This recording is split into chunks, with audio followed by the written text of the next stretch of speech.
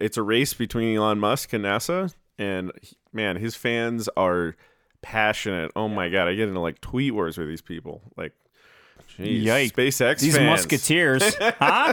I think I just gave them a name. Musketeers, that's good. I like that. Talking to people about dark matter and neutrinos can be funny. Surely you're joking. Hopefully, yes. What a wonderful universe. Welcome to Surely You're Joking. I'm your host, Dr. Kevin Peter Hickerson. Today I have a comedian guest, and I've known him ever since I started doing comedy, which was not very long ago, but he was there from the beginning because he hosts open mic at the Ice House here in Pasadena. Mm-hmm. He recently went over to Afghanistan. It was Iraq. Uh-huh. And we'll ask him about that. Sure. And he also has a great new show that he's working on that I'm really excited about called We the People. Please welcome Ken Gar. Hey, everybody. It's one clapping. My first applause break today. Right. I'll take it. Yeah. Ken, you're a really funny guy. Thanks. I love your style of comedy. I was a little intimidated by you at first because you're kind of a no bullshit guy, but then it turns out you're really nice. So. Oh, thanks.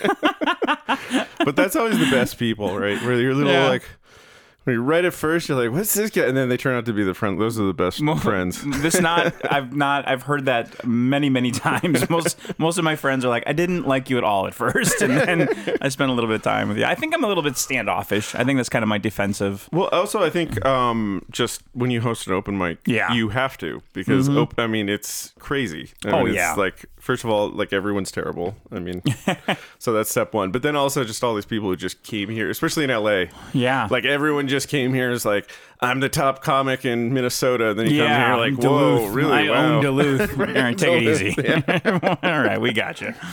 Yeah, I think it's in everyone experiences it when they come to LA, especially if they have had some experience and some success in other places where they need to be humbled a little bit, because it's a long process and there are very few overnight successes in Los Angeles. Definitely the exception to the rule. And open mics can even be a little scary sometimes. I don't mean for performance. I like physically scary. Like, did you ever do the one up in Seattle, or do you know about that one? About the guy who got attacked. Oh, yeah. My friend Kane is friends with that guy. Yeah. So he hired me to host a mic up there, and I thought it was so weird to get invited to do that. Because it's hard to do here. Anyway, I went there, and he showed up, and that surprised me even more because I was like, why would he? Why does the guy he with the baseball bat showed up? No, the guy with the injury. And then and then it turns out like I'm the only person in comedy who didn't hear about it. He's like, oh yeah, I don't really like doing it anymore after the incident. I'm like, what are you talking about? And he told me about it. He's like, how did you not know this happened? Because it was like, I guess, very public. Yeah, it was on, I think it was on YouTube or something, but it went viral pretty quick. They had a fundraiser for him. So for you guys listening, there's a comedian in Seattle who hosted an open mic, and a very disturbed comedian got mad at him and walked into the open mic with a baseball bat and started bashing him in the head. My good friend Kane Holloway was there and took his sweatshirt off and was trying to treat his wound. While the ambulance was showing up. So it was a very serious matter, and obviously the guy went to jail and all that stuff. But they had a fundraiser for him and try to pay some of the medical bills, but really scary, dude. You just don't even imagine that. And I'm always on the defensive. I had one time where we were at the Ice House in Pasadena, and I had a guy that came up, and he was a converted Muslim and just started lecturing, and then got very he started talking about committing violence, and I'm just I turned on my video recorder, and I'm like, let's keep an eye on this guy, But it can be a little nerve-wracking. It might be a terrorist watch list for going to an open mic. That's how dangerous they are. Yeah, we got a bunch of guys in suits and sunglasses coming to the open mic. I'm like, you guys signing up? No, we're just gonna watch. All right, FBI. Yeah, another friend of mine he made fun of somebody he was hosting, and he made fun of the guy saying he wasn't funny, and then they got into a fight. He attacked him. It was crazy. I'm surprised I haven't been beat up, to be honest with you. Well, you're pretty intimidating looking. Oh, so, but that's why you have that good, you have a confidence that makes, I think that's what people see when they first meet. They're like, hey, why is this guy so stand up? It's like, well, because he might have to kick your ass. He doesn't know you yet.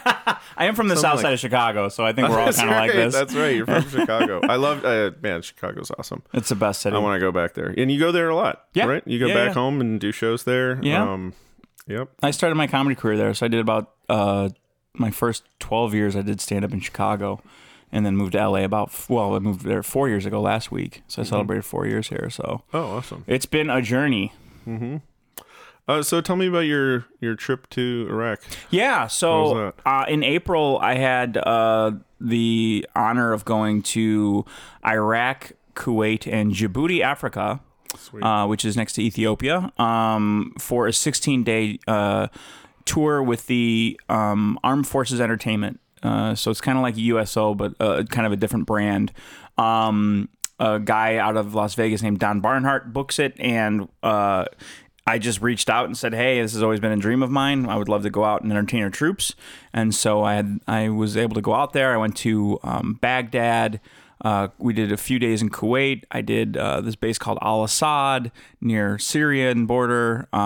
It was a very serious and kind of scary tour, but we had an amazing time. We took military aircraft everywhere. We had escorts. The shows were amazing. We were just given the royal treatment no matter where we went. They were so appreciative. It's honestly, in 16 years of doing stand-up, it's probably the best work I've ever done in regards to the reward, and so the conditions over there, I had no idea. You see, on television, you see these big tents and stuff, but I mean, a lot of these people a lot of our soldiers are just living in these little basically trailers, like you would see, like where you pay for storage, you know what I mean? Oh, wow. Yeah, like little storage lockers, and there'll be like 4 people in a storage locker, and you're like, this is it, this is where they live. Wow.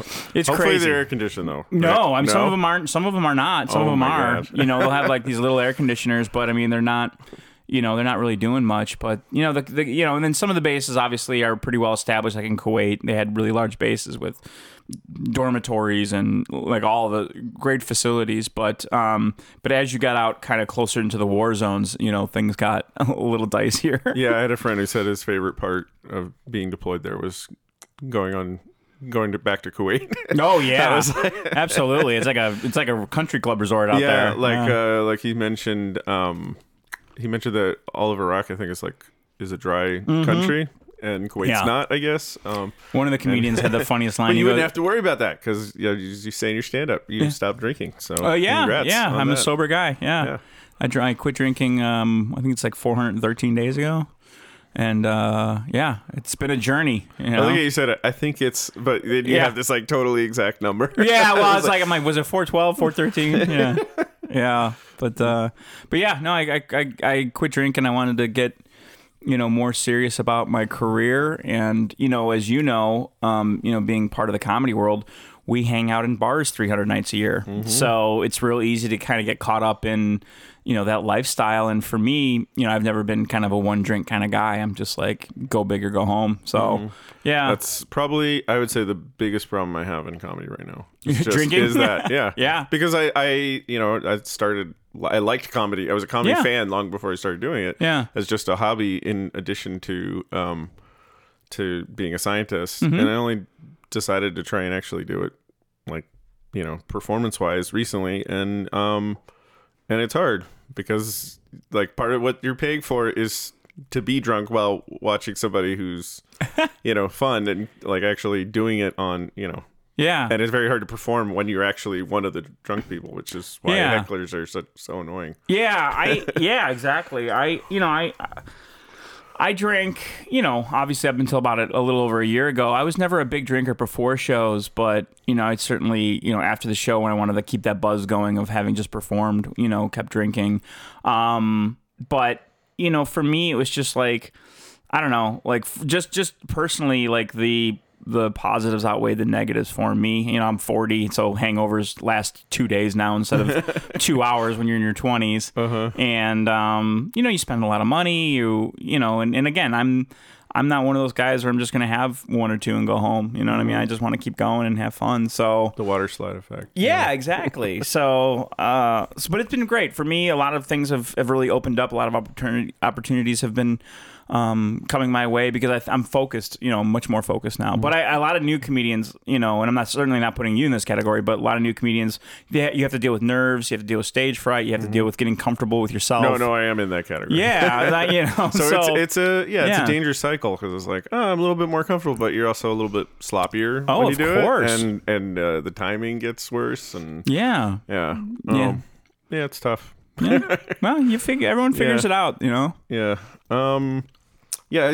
I'm still in this mindset that it's it's still the end of the day because I still work on things. I like doing this, doing some work for various papers and stuff like that, even though I'm not paid for it. Like That's okay. newspapers, research papers? No, research Like- papers. Oh, okay, yeah. okay. In fact, this is part of why I didn't have a scientist today. Is I have some personal news related to that, which is our paper came out for an experiment called Quare, which is in Italy, Wow. and it's a kind of experiment called neutrinoless double beta decay experiment.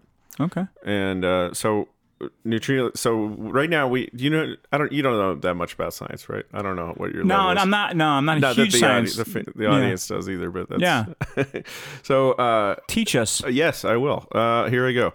So do you know what the Standard Model is? Nope. Okay, so there's this thing called the Standard Model of Physics, and they test for it at the Large Hadron Collider, and it's built up slowly over time. It basically describes all the particles that we know about except gravity, and it tells how they all work, and it explains everything really well. And in fact, it's frustratingly really frustratingly accurate because it didn't help solve. Now that they reran the Large Hadron Collider, they've tested the Standard Model and it checked out just really well. What's kind of hilarious is they could do all of 50 to 100 years of experiments. They were able to repeat in the first 6 months because of just the size of the machine. It was able to do that, and they were trying to look for higher, new extensions to it. So they confirmed everything about that had ever been done before, all previous experiments and additional experiments. And unfortunately, they didn't find anything new. Can we back up a little bit? What's a collider? Oh, a collider. So a collider is a big ring underground. Okay. And it takes protons and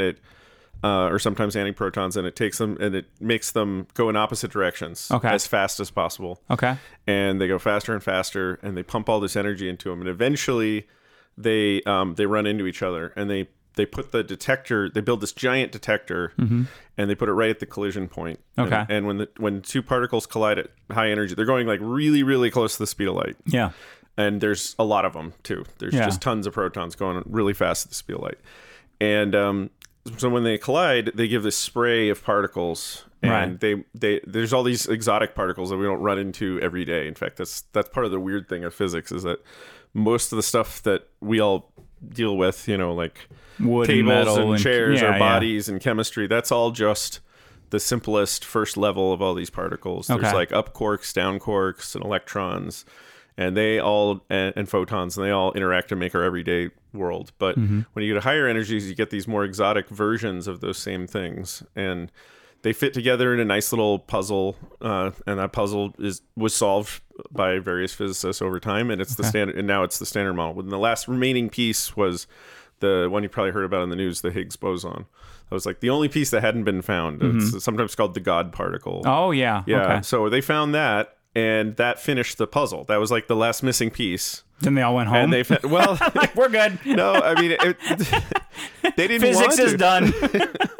Well, that's what was so frustrating is that physics isn't done because there's all these unsolved problems, Right. and we're expecting something new to help explain them. Okay. So another piece of the puzzle. Yeah, so and like really there's just dark confirmed matter, what for was already example. known. Yeah, so they were hoping for a new thing that had never been seen before. Okay. I mean, it's good that the thing they were looking for was there because that would have been interesting. So turns out God's just a dude named Larry who's been around for years. Like, oh hey guys, It's just Larry. Oh, hey. That's perfect. But there's all these unsolved problems, like what is dark matter? Why is there so much matter instead of antimatter in the universe? This actually is a really troubling problem to physicists. So we have a Big Bang theory, that all the particles from the initial state of the universe all came from the same spot. But whenever we do an experiment in the lab, you always see equal amounts of matter and antimatter. And they behave very, very similarly to each other. But for some reason, the universe behaves as if at the beginning of the universe there was just slightly more matter than antimatter. But even that slight amount, we can't account for. It's not in the Standard Model. It was not Larry. It was Larry. Yeah, he's like, oh yeah, I picked matter. Yeah. It was just. I couldn't decide. Just Yeah. well, we were hoping Larry would. Well, like it's tell so us. funny. I'm not like uber religious, right? But like when you talk about like the story of Adam and Eve, right? So like Eve was constructed out of Adam's rib. So really that that theory applies You're to the saying story. matter is male. Is what Matter you're is saying. male You and have a male antimatter. bias. Antimatter. Ladies, listen up. You're antimatter. I'm gonna get. This is how I publicize the podcast. We say something just slightly confrontational. You're just a rib, right? from our rib cage. You're spare ribs. You know what's always bothered me about that story? What? It was just like, wait, so Adam had like an extra rib, and That's now what I'm we're saying. equal. Yeah. That bothers me. There's It's just- there's a flaw in Larry's math there. Like, well, I made an extra rib. It's so mean. Yeah. It's like not even a full leg. Yeah, right. Right. It's like we didn't have like 11 toes and fingers, and he just made it all up. Yeah. So So what? Let me ask you this then. Oh no, go ahead. no, ask me a question. So We'll get to antimatter, it. right? So like I read that it was the guy who wrote the Da Vinci Code had that follow-up book, and like antimatter was a huge part of that book. I didn't see the second one, but I know that it's a big one in the first book. The first book, that's what. Yeah, the first book he wrote, where Where it they was just steal like it from they the Large take- Hadron Collider. Yeah, that's exactly where they it. actually go. Yeah. So, and I hadn't read the book in years, but like basically alluded to the fact that like an experiment could go wrong, and then we could create a black hole out of this collider. So what is the story or science behind that? Like, Well- are you guys possibly going to destroy our world? So that was a big issue, and it came up a lot. And it was really hard to not scare the public about that. But it's the reason that scientists weren't really worried about it is first of all, we'd actually love to see a black hole in it, but we have no. I'm serious. We would. just don't want to start it in Denmark or wherever. It's Well, we already know that a black hole that's small can't actually eat the whole Earth. Okay. So Well, and, there's it, a and, it, start. and it would. So they were already not worried about that. Yeah. So and the other thing is it's very unlikely to be unstable. I'm sorry that it'd be stable. Yeah. So even if we did make a black hole, it wouldn't stay there very long. So that was actually this is how this whole fear started, was because scientists really said, I hope we make a black hole in here. Yeah. That scared the crap out of everybody. There were like animations on YouTube of like the Earth being sucked right, that's in what I there. remember seeing. Yeah, Yeah, but We only just big cease black to holes exist. can do that. So so they're all right. But don't- most black holes are bigger than like twice the mass of the sun, or even actually the smallest it's ever seen is like 3.5 times bigger than the sun. So yeah, but didn't they all start off as little black holes? no, actually they don't. Okay, Yeah. well, here we go. So we don't, and we know that there aren't any because we look for them and we don't see these tiny black holes. Of course, so they're we've- black holes. You can't see them. Well, you can look for their effects. Okay. So we're already pretty sure that there aren't any. But so, that's why we weren't worried about that. The Okay. other reason we weren't worried is that even though we're making all these collisions, the thing that makes it an experiment is that we're making them in the same place inside that detector so we can carefully measure it. Yeah. These collisions actually happen in nature all around us all the time anyway. So Okay. that was the main reason nobody was worried, is because we've ever since we've been able to like look for particles, Yeah. we found out there's these particles called cosmic rays that are just these insanely energetic protons and other nuclei being thrown out of to some degree. It's a mystery where some of them come from, but some of them are from like supernova that are billions years old, and they're just flying all the way through space, and we can't see them with our eyes. But once people started taking detectors out and taking them on top of mountains, we start seeing them. Wow. And so we already know these collisions are occurring. The Yeah. problem is you can't do an experiment there because you never know exactly when When or and where. where, yeah. You can't Doc Brown it. You know, Okay. you don't have the clock tower.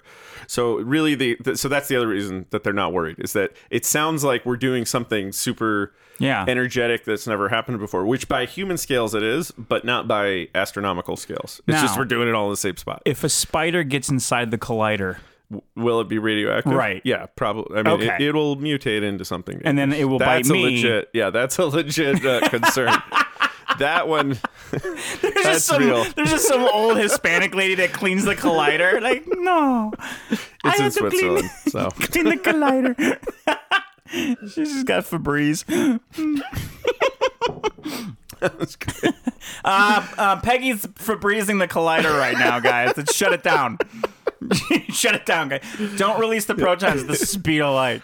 It's a legitimate concern. People getting trapped down there because when Oh my that God, thing what a turns nightmare. on, I mean, it is really radioactive. So you Wow. can't even like walk up to it, Yeah. just casually. And they have this really cool security system that they actually used it when what's the guy who did Da Vinci Code? I forget his name. He visited Dan Brown. Dan Brown. When Yeah. Dan Brown visited, and Did they all give him dirty looks? He got no, because he went before he wrote it. Oh, and this okay. was, and he knew they had all these cool security stuff. So you remember how like the guy has to get through the eye recognition? Yes. That's a real thing. Wow. They actually have an eye scanner, and they all think it, but it seems like they kind of did it for fun. Yeah. More than anything. Yeah, but, right. But I got to do it. They had to add my eye profile to the thing, and I got to stand in this thing. Oh, you're in the system now, bro. Big Brother's got your eyeballs, man. And it's awesome because it scans you, and Mm-hmm. it also measures to make sure that you didn't carry anything radioactive up. Because if you leave like a tool there, you take a wrench, Yeah. and then you leave it for a year, and then you pick it out. That wrench is now radioactive. Wow. You can't just like bring it out. So they have all these monitoring to make sure that contamination doesn't leave the Are facility. they all wearing ET outfits? Yeah, totally. that's yeah. awesome. Well, not the like first one, not the full on NASA suit. Yeah. That would be really cool. But Yeah. no, just the clean Just suits a and stuff protective like guide. that.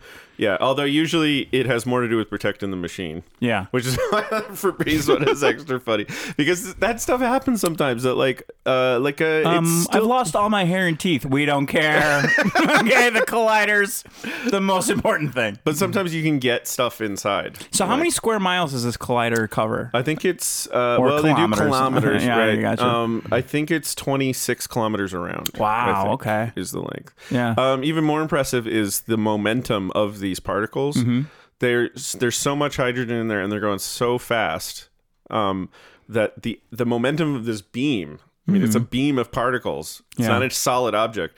It has the momentum of an aircraft carrier. Wow. And so the reason it has to be so big is because these things, it's like imagine just taking an aircraft carrier and just like doing a hard turn the Yeah. entire time. So they have to put these massive bars, like pushing it in so that the thing doesn't fly apart under the pressure of its own beam. And that's the Wow. limiting factor. That's the only reason they have to make it that big is you can't turn the beam faster than that because it's just so close. It's so heavy. It's so close to the speed of light. I think that these- it's like puts this strain on it. I think these scientists just have collider envy.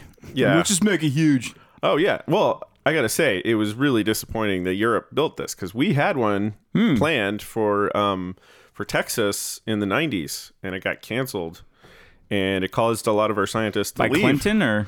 Well, it was during his administration, but he Okay. definitely didn't cancel it. Okay. Republican Congress did. Oh, wow. I think it. They hate science. They do, but I totally agree that they hate science. Yeah. But I think a bigger problem there that has Not been all since of them hate fixed. science, Yeah, but that's not fair generalization.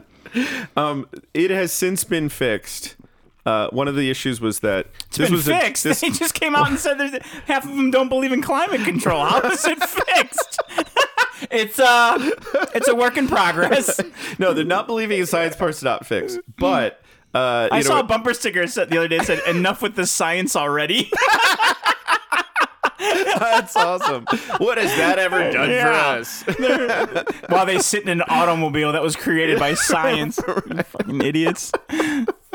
Yeah, it's rough. Oh my god, that's why I think shows like this are important. But it's hard because It's very educational. The PC culture in science is much worse than in comedy, Oh my god. and so it's really challenging to be funny and not offensive at the same time. And Yeah. so if you're trying to make comedy and science work, you have to figure out a way to blend them in a way that doesn't upset people, and it's hard because if you want to make it interesting to some people, you have to upset somebody else. I mean, you know that. yeah. I mean, that's just how comedy works. Yeah. I mean, some people are better at it than others. But you do get to a point. You do get to a point where you in comedy where you're just like, this is what I want to talk about, and this is what I'm. You know what I mean? And you Right. kind of stop Yep. caring about what the audience is. But and what you do is you go and find your audience. Right. You know what I'm Yep. saying? Yep. Lenny Bruce, the famous comedian, said, "I only have to get 100,000 of you to like me." You know what I mean? Yep, yep. And it's true. You know, if you can get 100,000 people to like you Then at you're $20 a ticket, you're making $2 million a year. And, So and a lot of times, if you're upsetting a lot of people. Yeah. That's part of what makes Dude, some of those people like him. I call it the Howard Stern effect. Everybody hated Howard Stern, but they Right. wouldn't turn the radio off. You know what I'm saying? Right. So, Isn't it funny how now nobody finds him offensive? oh, I at all? know. It's Now he's like hilarious. the Everyone's media like- mogul. Right. For Everyone's basically, like, Howard, why didn't you Yeah. warn us about Trump? What's going on? yeah. Oh, yeah. Yeah. It's so funny. It's like, oh, now Anytime someone's the like, oh, politicians are making you mad, but not Howard. Okay. I can't believe that Trump got elected. I go, how can you not? Have you lived in this country for more than a day? I totally called it on this podcast, by the Oh, way. there you I go. had an argument with Owen. Not an argument, discussion. Sure. This was back in the day when everyone was like, no way, that's crazy. He's Oh, so yeah. offensive. Like, Yeah. And then I was like, what? He's like perfect. He's yeah. like exactly what America is going to go for Absolutely. right now. And, Yeah. yeah, that was a fun episode, actually. It was the same day we had Kip Thorne, who just won Nobel Prize Wow. in physics. So we had that prediction and Kip Thorne. You had him in your living room here in Pasadena? No, he had okay. us at Caltech. I recorded Caltech. Oh, sometimes. okay, Yeah. okay. But he just knew that he found that they had made the discovery, but couldn't tell us about it on the podcast. Oh. But that day later, when I found out what they learned, he kept saying he had exciting news, but he couldn't tell me. Yeah. And then I later learned it was like he basically learned that he made the discovery that was probably going to give him a Nobel Prize. I think that would have been so great if you had him here in your living room and like you had Yeah. to turn off your kegerator. It's like, hold on, Nobel Prize winning scientist, I need to turn off my kegerator. It makes too much background noise. That's hilarious. That'd be so great. He's a really cool guy, actually. I had him as a professor as a kid, and he probably has a kegerator. As far as Yeah, I know. dude. I think you all do. So here's my other question for you. I always wanted to write a TV show. You heard it here first, folks. All right, so nobody steal this idea.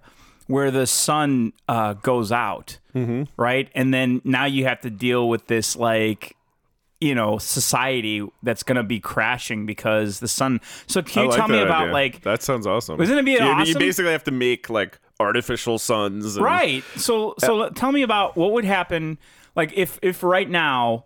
Would there be signs that scientists would see that would tell us that the sun is beginning to die, or would it just happen in an instant, or how does that? Well, what's the process? We know it's not going to happen, so it's hard for me Right. to So answer. let's just So I would say something Well, don't suns die though? they do, but we know ours isn't going to die because of its fuel. But there's always the possibility Wait, that let's we're back wrong. up. You can't We're just wrong. make that statement. No, So, I can, like- and I'll tell Well, you I mean, why. no, I mean, like without explaining it. What do you mean that the sun, Well, our sun isn't going to die? Before I explain it, I want to say how we know that this, rather than why I'm so sure about our star. We know for We got this- the best star. It's like an American star. Just lasts forever.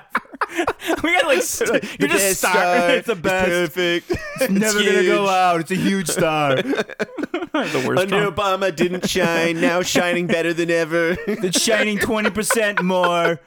There's no sun in China. Everyone says it's the shiniest. Oh my god, yeah.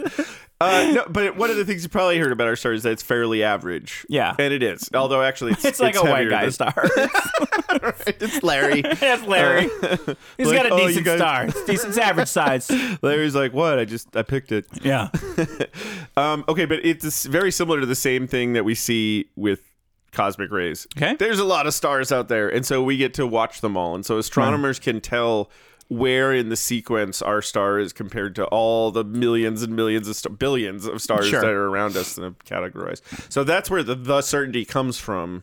But, you It's know, based on evidence of other Other stars. stars, yeah. We know that our star is relatively young. it's not young. It's actually about halfway through its life. Oh god, But- we're so screwed. But there's so many stars like ours. Yeah. We can see them all at different stages. And so Right. we really, really know like what stage our sun is because of that. how long does the sun typically last? 5 billion, 10 billion? It completely depends on the kind of sun Okay. because so ours is a very boring star in that it's the sort of 10 billion year star. So okay. it- You standard 10 billion? yeah, you're saying Gotcha. 10 billion. So Gotcha. the universe, it's roughly the age of the universe, Yeah. a little bit younger. Mm-hmm. It's 4 billion years old now. Okay. Formed roughly the same time as the solar system from some other cataclysmic disaster. Yep. And it has about 5 billion left. Okay. And we know it's going to turn into a red giant. Okay. because again, it's just part of this sequence that astronomers study all over the place. Okay. And when it turns into a red giant, it's actually going to eat the Earth because it gets very hot and big. Oh, hell yeah. Yeah. I'm loving this already. And it starts to run out of fuel. Okay. So when it's big and red, it's right now it's burning hydrogen, which Yeah. is the most common gas in Yep. the universe. Just single proton, and it fuses together, and that process is very slow. It's slow because It's a slow burn. it is a slow burn. Gotcha. And the reason it's slow is actually related to the God particle. Huh? Larry? Weird. Yeah, because the God particle is so heavy, it's hard to turn the hydrogen inside of a hydrogen atom into a neutron. That process is slow. Okay. And so that's what makes our star just burn perfectly for life and Right. our solar system, is that it's like finely tuned to do that. Thanks, God. But once it runs out of hydrogen, it starts burning helium, and that process goes much faster. Right. And eventually, it gets faster and faster, and it starts burning, starts creating carbon and oxygen and nitrogen, called the CNO cycle. And that process is shorter, and it becomes really unstable, and eventually, it like collapses and creates a supernova. And when it does that, it leaves over this little remnant called a white dwarf. But And by this that point, was- Earth is gone. Earth would be gone, yeah, because By this point. it will eat Earth. Okay. It probably won't. When you say eat Earth, do you mean it'll burn it because of the like? At what point do we? I mean, so they're called supergiants because they get really big. It will expand because Okay. because it gets so much hotter when it burns hydrogen that Okay. instead of being like small and bright, Yep. it becomes this like huge, enormous ball of hot gas everywhere. And Huge. it'll actually, huge. Yeah. So the boundary will physically, like the Earth's orbit is physically like inside the size of that star. Okay. And we see these in the sky too, and that's Okay. how we know that this happens. Is that there's stars like that are enormous. Yeah. Compared to our sun. So the sun would never just go out. Well, like, no. What would I think happen? like all things, it's like this happens in science all the time. You run into something you didn't think of before. Yeah.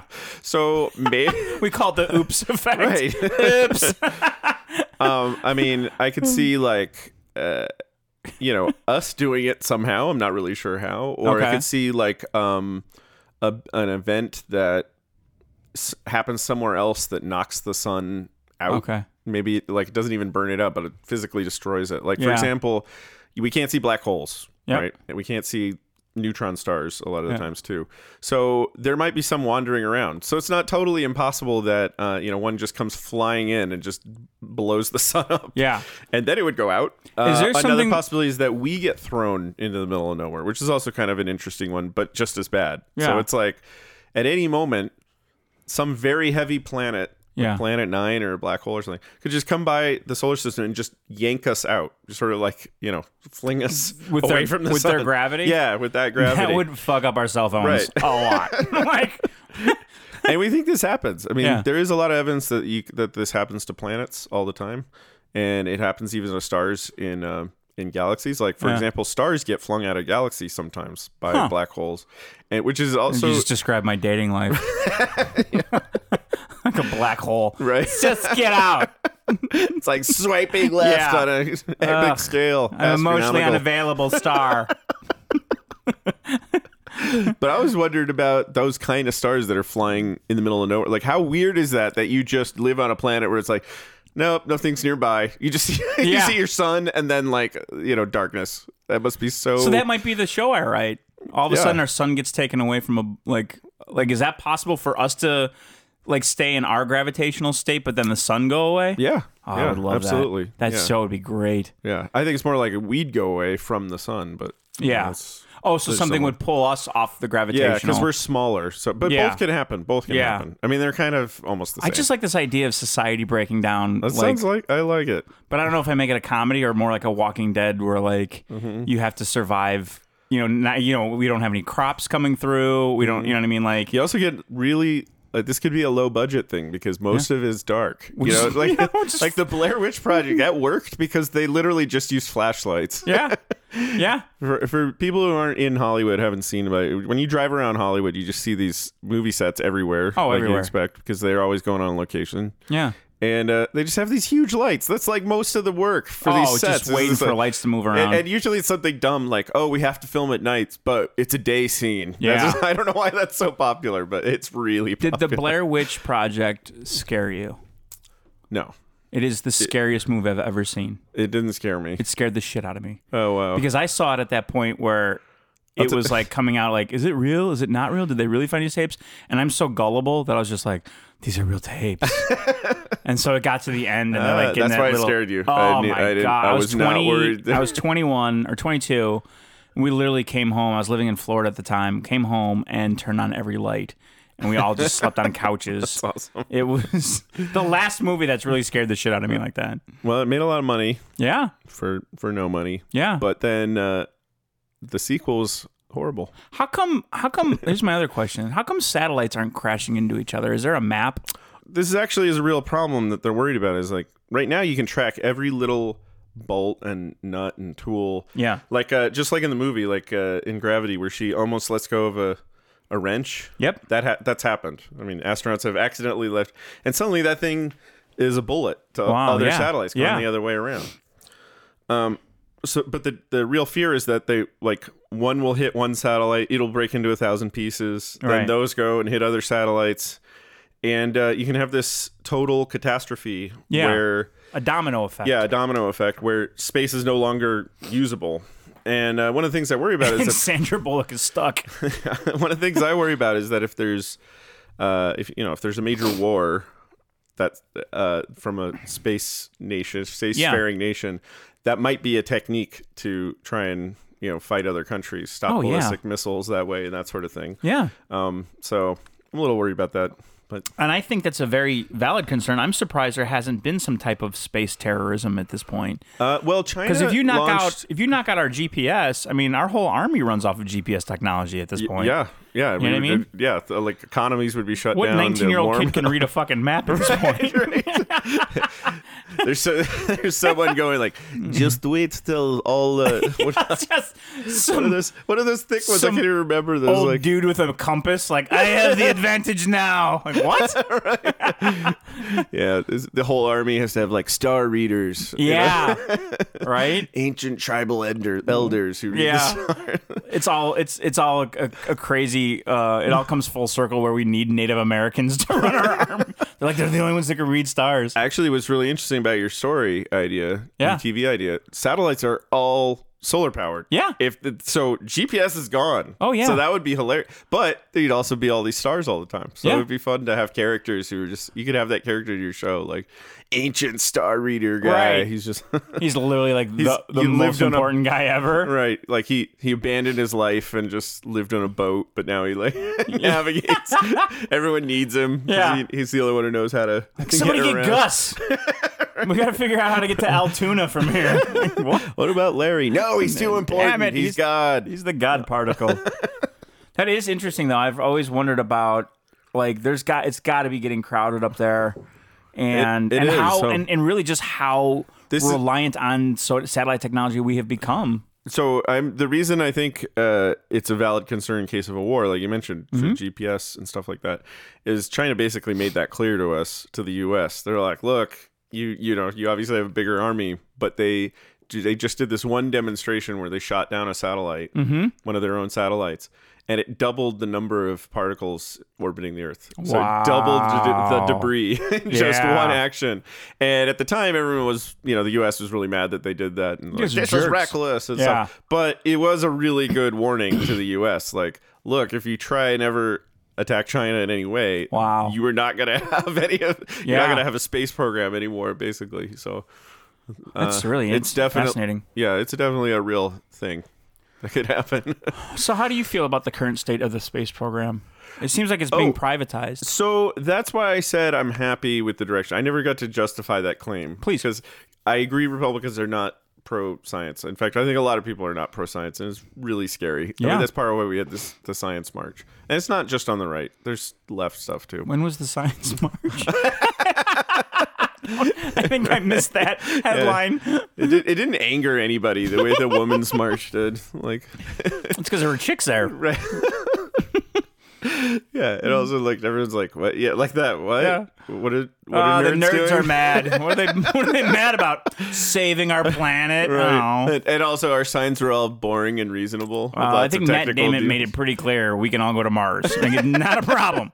We're just going to take some poop and grow some potatoes. Right. Good to go. Yep. The Martian, Andy Weir. We've had him on the show. Oh, did you? Yep. Did he write The Martian? Yep. Oh, that's Yeah, awesome. he's a cool guy. Yeah. So, what was the question?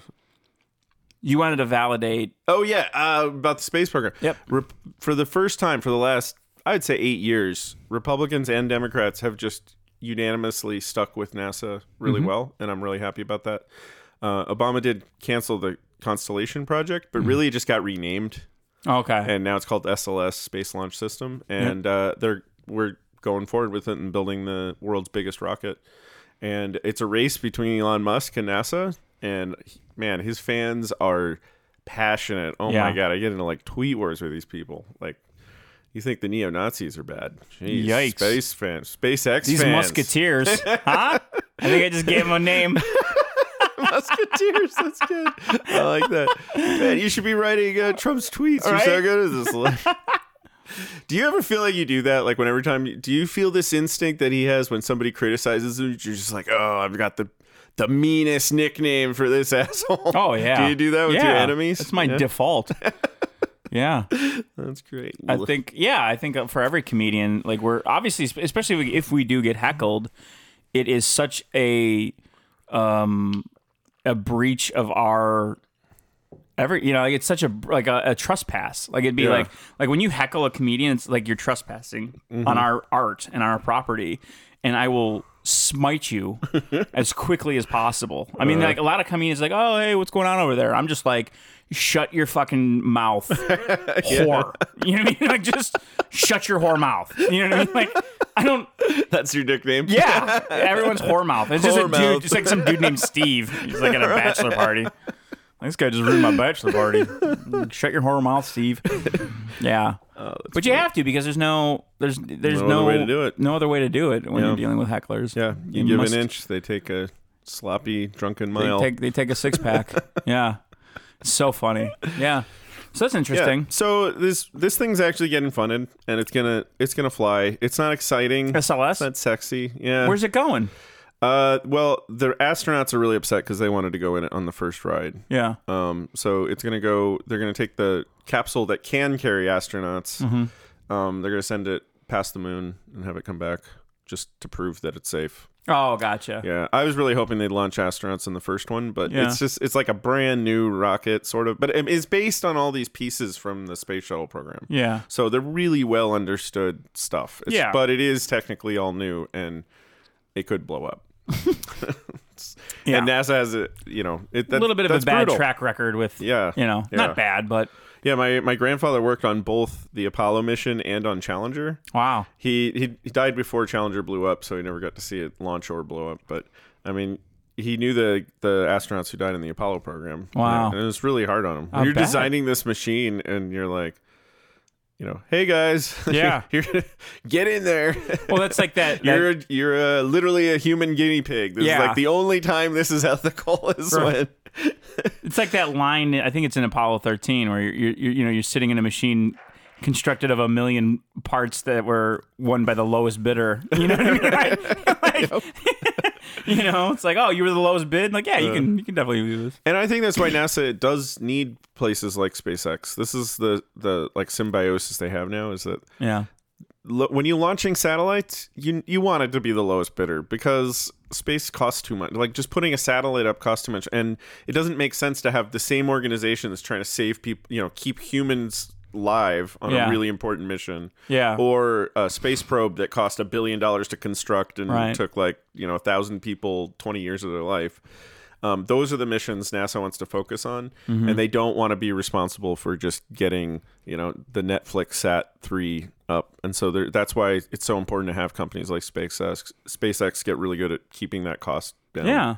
So let me ask you. So I've been skeptical at times of the space program and what it. Now I know that when you set a goal like going to the moon, it focuses scientists on creating technology, and that's kind of like in technology that can be used by all humans. When you look at something like the Hubble telescope program, like has that program offered any type of everyday applications for humans, or is it just like is it like sometimes I view it as like, all right, scientists just want to geek out and go look at some stuff. You know what I mean? Like, what kind of applications do you think, if any, that the Hubble telescope has provided, or what kind of things? How have we gotten our money back on that thing? Yeah. So that's a good question. So there's two ways that it happens. There's the kind of boring way, which is the harder to justify, but definitely happens, which is that when you go and solve these hard problems, you do get that the business end back, because all the companies that are helping work on that accomplish something. So like in the case of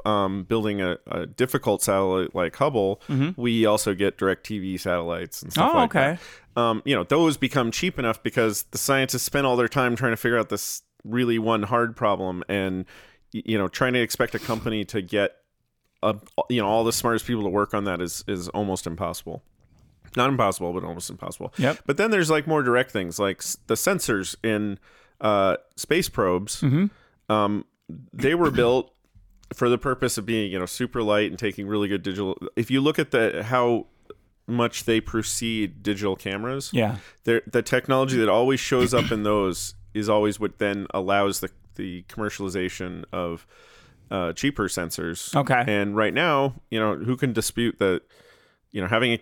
Everyone has like a TV grade studio in their hand now, which is awesome. I mean, I think that's totally changed the world. Yeah. And that's a direct result of the research done by astronomers and people building these satellites. Huh? Like, maybe we'd have them without it. I don't know. Yeah. Maybe we'd eventually have them. Right. But it's, I don't think so, because I think usually if you look at the path that technology took, there were people trying to solve a really hard problem, and it was you can't pitch to investors the end. You can't say like, oh, listen, we got to put this satellite up in space with this super light camera that costs $1 billion, because that way then we can turn around and sell it into phones that I don't even know exist yet. Right. You know what I mean? It's like you don't understand the application. Yeah, yet. it's and I've been on both ends because I've worked in private industry and in science, and you really need both. Yeah. You need somebody. You can't expect like a government run things or anything like that to can't expect that to just make all our products for us, right? And that needs to be done by companies, and you can't expect them to commercialize it because you need the incentive of making money. But you really can't do the other way around either. Especially not if it's something that benefits all of us, right? And so for example, something like Hubble and other projects like that is, that's how we know the sun's not going to go out. So. Right. Oh, yeah, that's a good one. There's an example. I got my money's worth on that one. For me, I've talked about it on the show a lot, but for me, the main reason we need something like SLS is that benefits us all is for planetary defense, because it sounds like science fiction that would be hit by an asteroid or something like that, but it really is not an unlikely scenario. I mean, we will eventually be hit by a huge asteroid that will, wipe out large chunks of life on Earth. It's happened before. It happens every million years. I think you're just reciting the beginning of Armageddon. Yeah. I was really happy Favorite when those movie. movies came out, Yeah. because that popularized the idea that was really like people thought there's no way this is true. Well, they popularized the idea that there's really nothing we can do unless Billy Bob Thornton sends Bruce Willis up to drill a hole. Right, but it turns out it's not that there's nothing we can do. We can do it. It just requires a very large rocket. We can send a nuclear bomb. We can paint part of the thing. It's an actual But don't survivable. we have to drill into the? No, I don't think so. You think we can just change the trajectory by? Yeah. And there's people who work on that. This is a real thing. I wish it got more funding actually, but yeah. Do you think it'll happen? I mean, obviously it's random, but I mean, are there asteroids right now that are tracking towards Earth? They're getting better and better at tracking them. Okay. So for a while, we didn't even know where they all were. Right. And that was already a problem. But there's been a lot of funding for that now. And so we have an entire map of all these near-Earth asteroids. But that's only one type of the threat. The other is just random things that fly in from the middle of nowhere that come off from outside our solar system, and that's a real threat too. Yeah. But even the near-Earth objects. A lot of there's blind spots. We don't like, for example, we can't see anything that's behind the sun at the moment. If something's like kind of always behind the sun, you don't see it. And that happened in Russia in 2000. I forget what year, 2011. The one where they had all the dash cams, Yeah, where they saw that meteor coming in. yeah, That yeah. was So that badass, dude. came out of nowhere. Yeah. that's an example of the kind of event that we don't want to run into. Did that kill anybody? It didn't actually. That's and weird. It injured 2,000 people, which is Oh, insane. really? Yeah. Oh, 'cause the glass the is glass, broke. but Yeah. it didn't actually kill anyone. But it will eventually. Yeah. One will happen. That kind of event happens about every 5 to 10 years. Actually, the reason we don't hear about it more is because The media. right, Fake media news. covering up. Why? That usually happens over the ocean. Okay. Nobody knows. I mean, there's satellites that pick it up, Yeah. but you don't see. There's no dash cams except for the Tankers. Joe, the Sky Reader, in his See, boat. here's Was his my name idea. Joe? I can't remember. We put dash cams on pirate ships. You know what I mean? Just Somali pirate ships with is that a GoPro? And that's I am the captain now. And like, oh, what's that? Is that a rocket? It's a meteor. We have a meteor shower coming through. So most of these things hit the water, but they don't do. because there's more water than there is land. Yeah, And then even when they 70%, do yeah. hit the land, there's a lot of empty land out there. Oh yeah. There's a lot of people don't have dash Dude, cams. Let me make something perfectly clear. If a meteorite is going to like end the world, I want it to land on my fucking house. Like I want to be the first to die. I don't want to die because we have some ash cloud that's cutting off our food supplies. Right, where everyone just dies of starvation. Everyone asks me like, "Oh, what, You're what running would, from the cannibals or what something. would you do for a zombie apocalypse?" I'm like, "Run toward the zombies." You know what I mean? I'm not gonna go 4 days without a hot shower. Are you fucking kidding me? Look, they seem to know what they're doing. Yeah, they seem pretty chill. They Let's just just eat all join day. 'em. Yeah. You know what I mean? Oh god. When have you ever heard a zombie say he wasn't happy? Right? Never. Never. Hey, how you feeling today? Exactly. Happy. That's like I live in Studio City, and it's a great neighborhood, but we've got our fair share of crackheads, and they are always laughing and having a great time. And I'm like, maybe I'm missing out here. Maybe this sobriety stuff is awful, and I should just start smoking crack. Don't listen, kids out there. Don't smoke crack. I don't think any kids listen. Yeah, okay. You'd be surprised. Oh, yeah. Actually, I had a fan say that he plays it for his kids. All right. So there you go. Hey, don't do drugs, kids. But at some point, we're gonna be hit with a rock meteor. So Right, so maybe just weigh those two options. or we're gonna get killed by a collider in Switzerland. All right, I never told you what the results that we were announcing were. So before we wrap up, I got to tell Ooh, you. yeah, please. We did the thing we normally do. You know, the segue. Yep. The nested segues, Yeah. which is great. That's fine. That's fun. Yeah, so the big announcement today is this experiment Core A. We were doing a test to see if neutrinos are their own antiparticle. So you probably don't know what neutrinos are. Nope. Let's remind you. So remind the listeners too, I guess. Neutrinos are these extremely tiny particles that almost never interact with anything.